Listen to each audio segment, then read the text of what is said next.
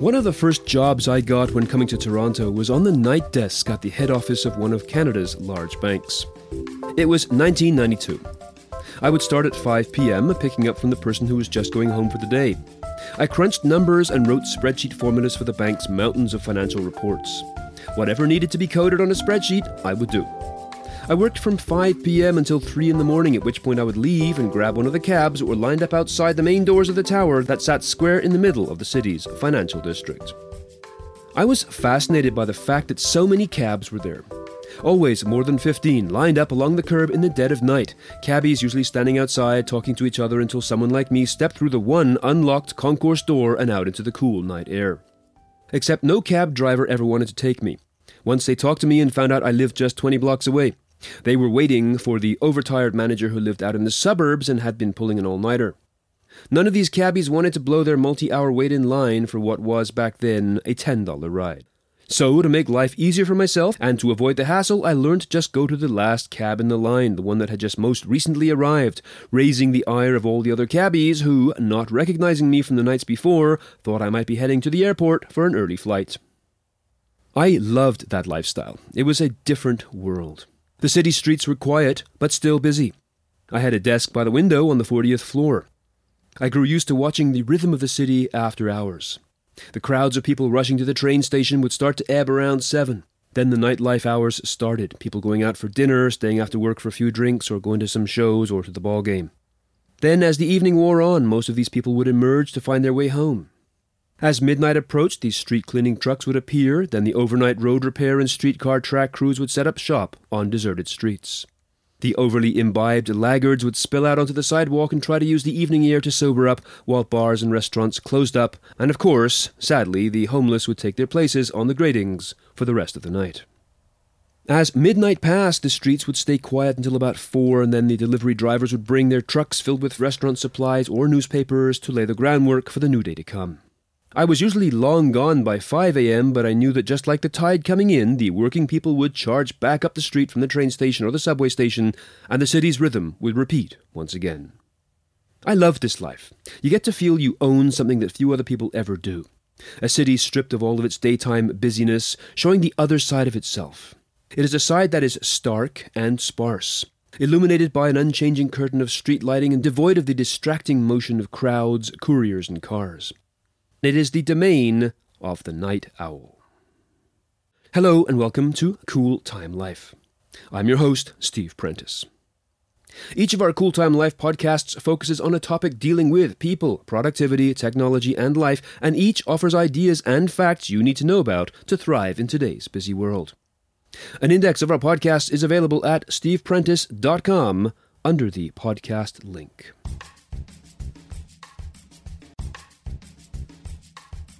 Despite the description that I just gave, I am not a night owl. I am a morning person, just like most people. I am a member of a very large club.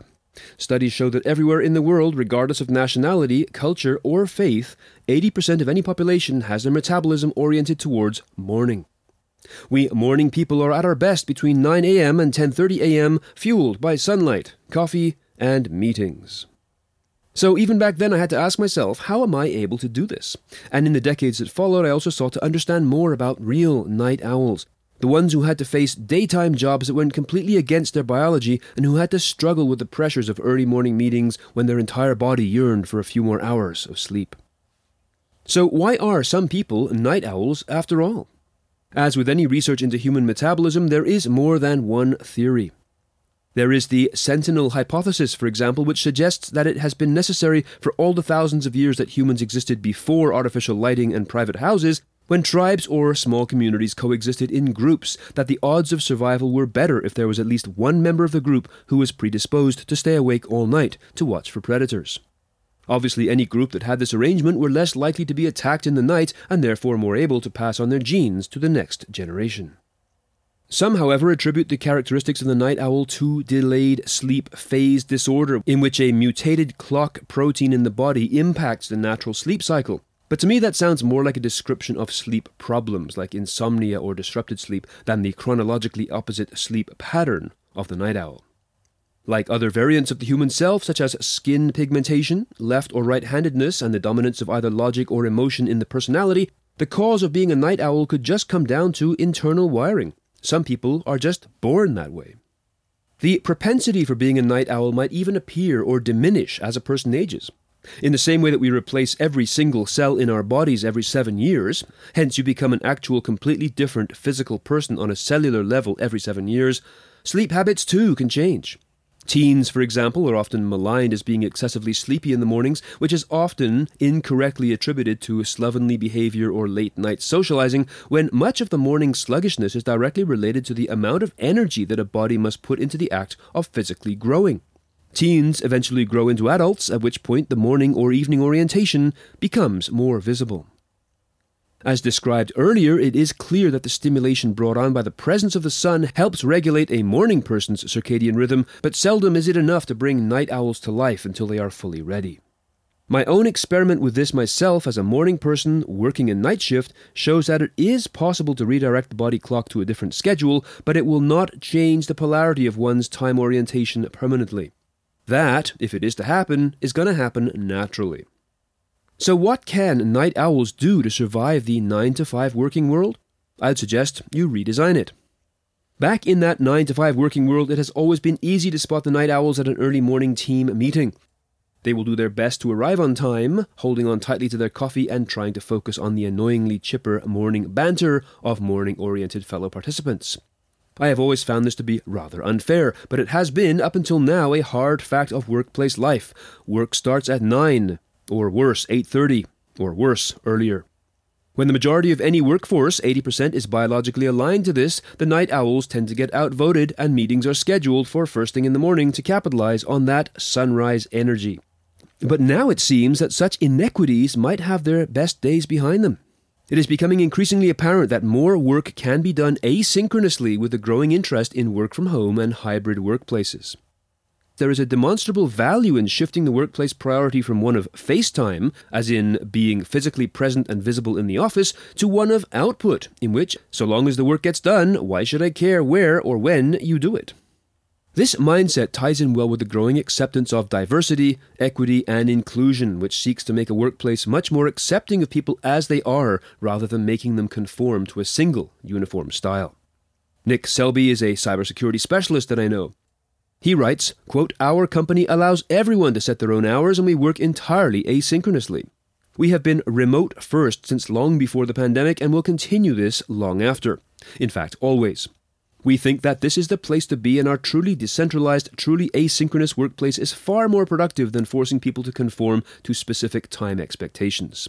I ask this," he continues, "what's the difference between me being a night owl in New York and our employees in Sweden working from 5 a.m. to 1 o'clock local time?" End quote. David Spark is executive producer of the CISO series, a media company with a selection of cybersecurity-related podcasts, and he says, quote, "I think everyone has a weird sleep and work schedule. I don't think I know one person in any field, security or not, that truly works a defined 9-to-5 schedule. So I think comparing a night owl schedule to that may be a desire to connect with an old form of working. While you can't expect others to work very late or early hours, you can expect people to work a little out of that 9-to-5 range." End quote. So increasingly, companies in many industries are faced with the daunting prospect of redefining what work is. How much of what we have done in past decades was dictated by the demands of physical presence? Needing to arrive for a meeting, for example. Needing to be at work so the boss could see you at work. Needing to attend a classroom training session in order to learn some new skills. It is becoming increasingly obvious that this does not need to be the only way anymore. Humans in many lines of work can do some or all of their work from anywhere, and now we are seeing that much of it can also be done when. To be fair, there have always been jobs perfectly suited for night owls. People in the arts, for example, working in live theatre as actors or crew, need to be at their best between 6 p.m. and midnight. There are night shifts in hospitals, road crews who do road construction and repair, bakers, overnight mechanics. Many truck drivers take advantage of quieter highways to make their runs overnight. And there are financial types doing business with customers on the other side of the planet. And there are also pilots flying planes through the night. So much of the global economy is 24/7 that there is a lot of overnight busyness happening. And yes, it has always been possible for night owls to seek careers that fit their particular wiring. But that's not the same as making work in general compatible with the metabolic demands of each individual. The ideal situation for night owls in the new normal daylight economy would be one in which the work is shifted to the times of day where a night owl's talents truly shine. This would again involve more asynchronous communications to replace meetings. Frankly, to extend that point, I would suggest the same be offered to all employees. Most meetings would work much better as ongoing chats over Slack, something that can continue over a day or more, and which I feel, for many reasons, will vastly outpace the effectiveness of a traditional 1 or 2 hour meeting. So ideally, night owls now have the chance to modify their work schedules to best fit their metabolism. It is important when selling this type of idea to management who might not be so aware of these new possibilities to talk about it in terms of quality.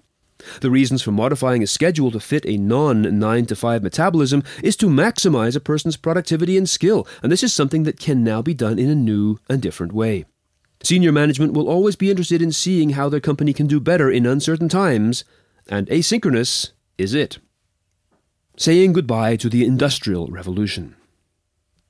It is important to recognize also that so much of what we have been doing in terms of work over the past century was a result of techniques brought about by the Industrial Revolution, in which people were made to fit the machinery. Even the way we have been conditioned to sleep, to wake up, and to have our meals was all intended to fit the shift structures of factories.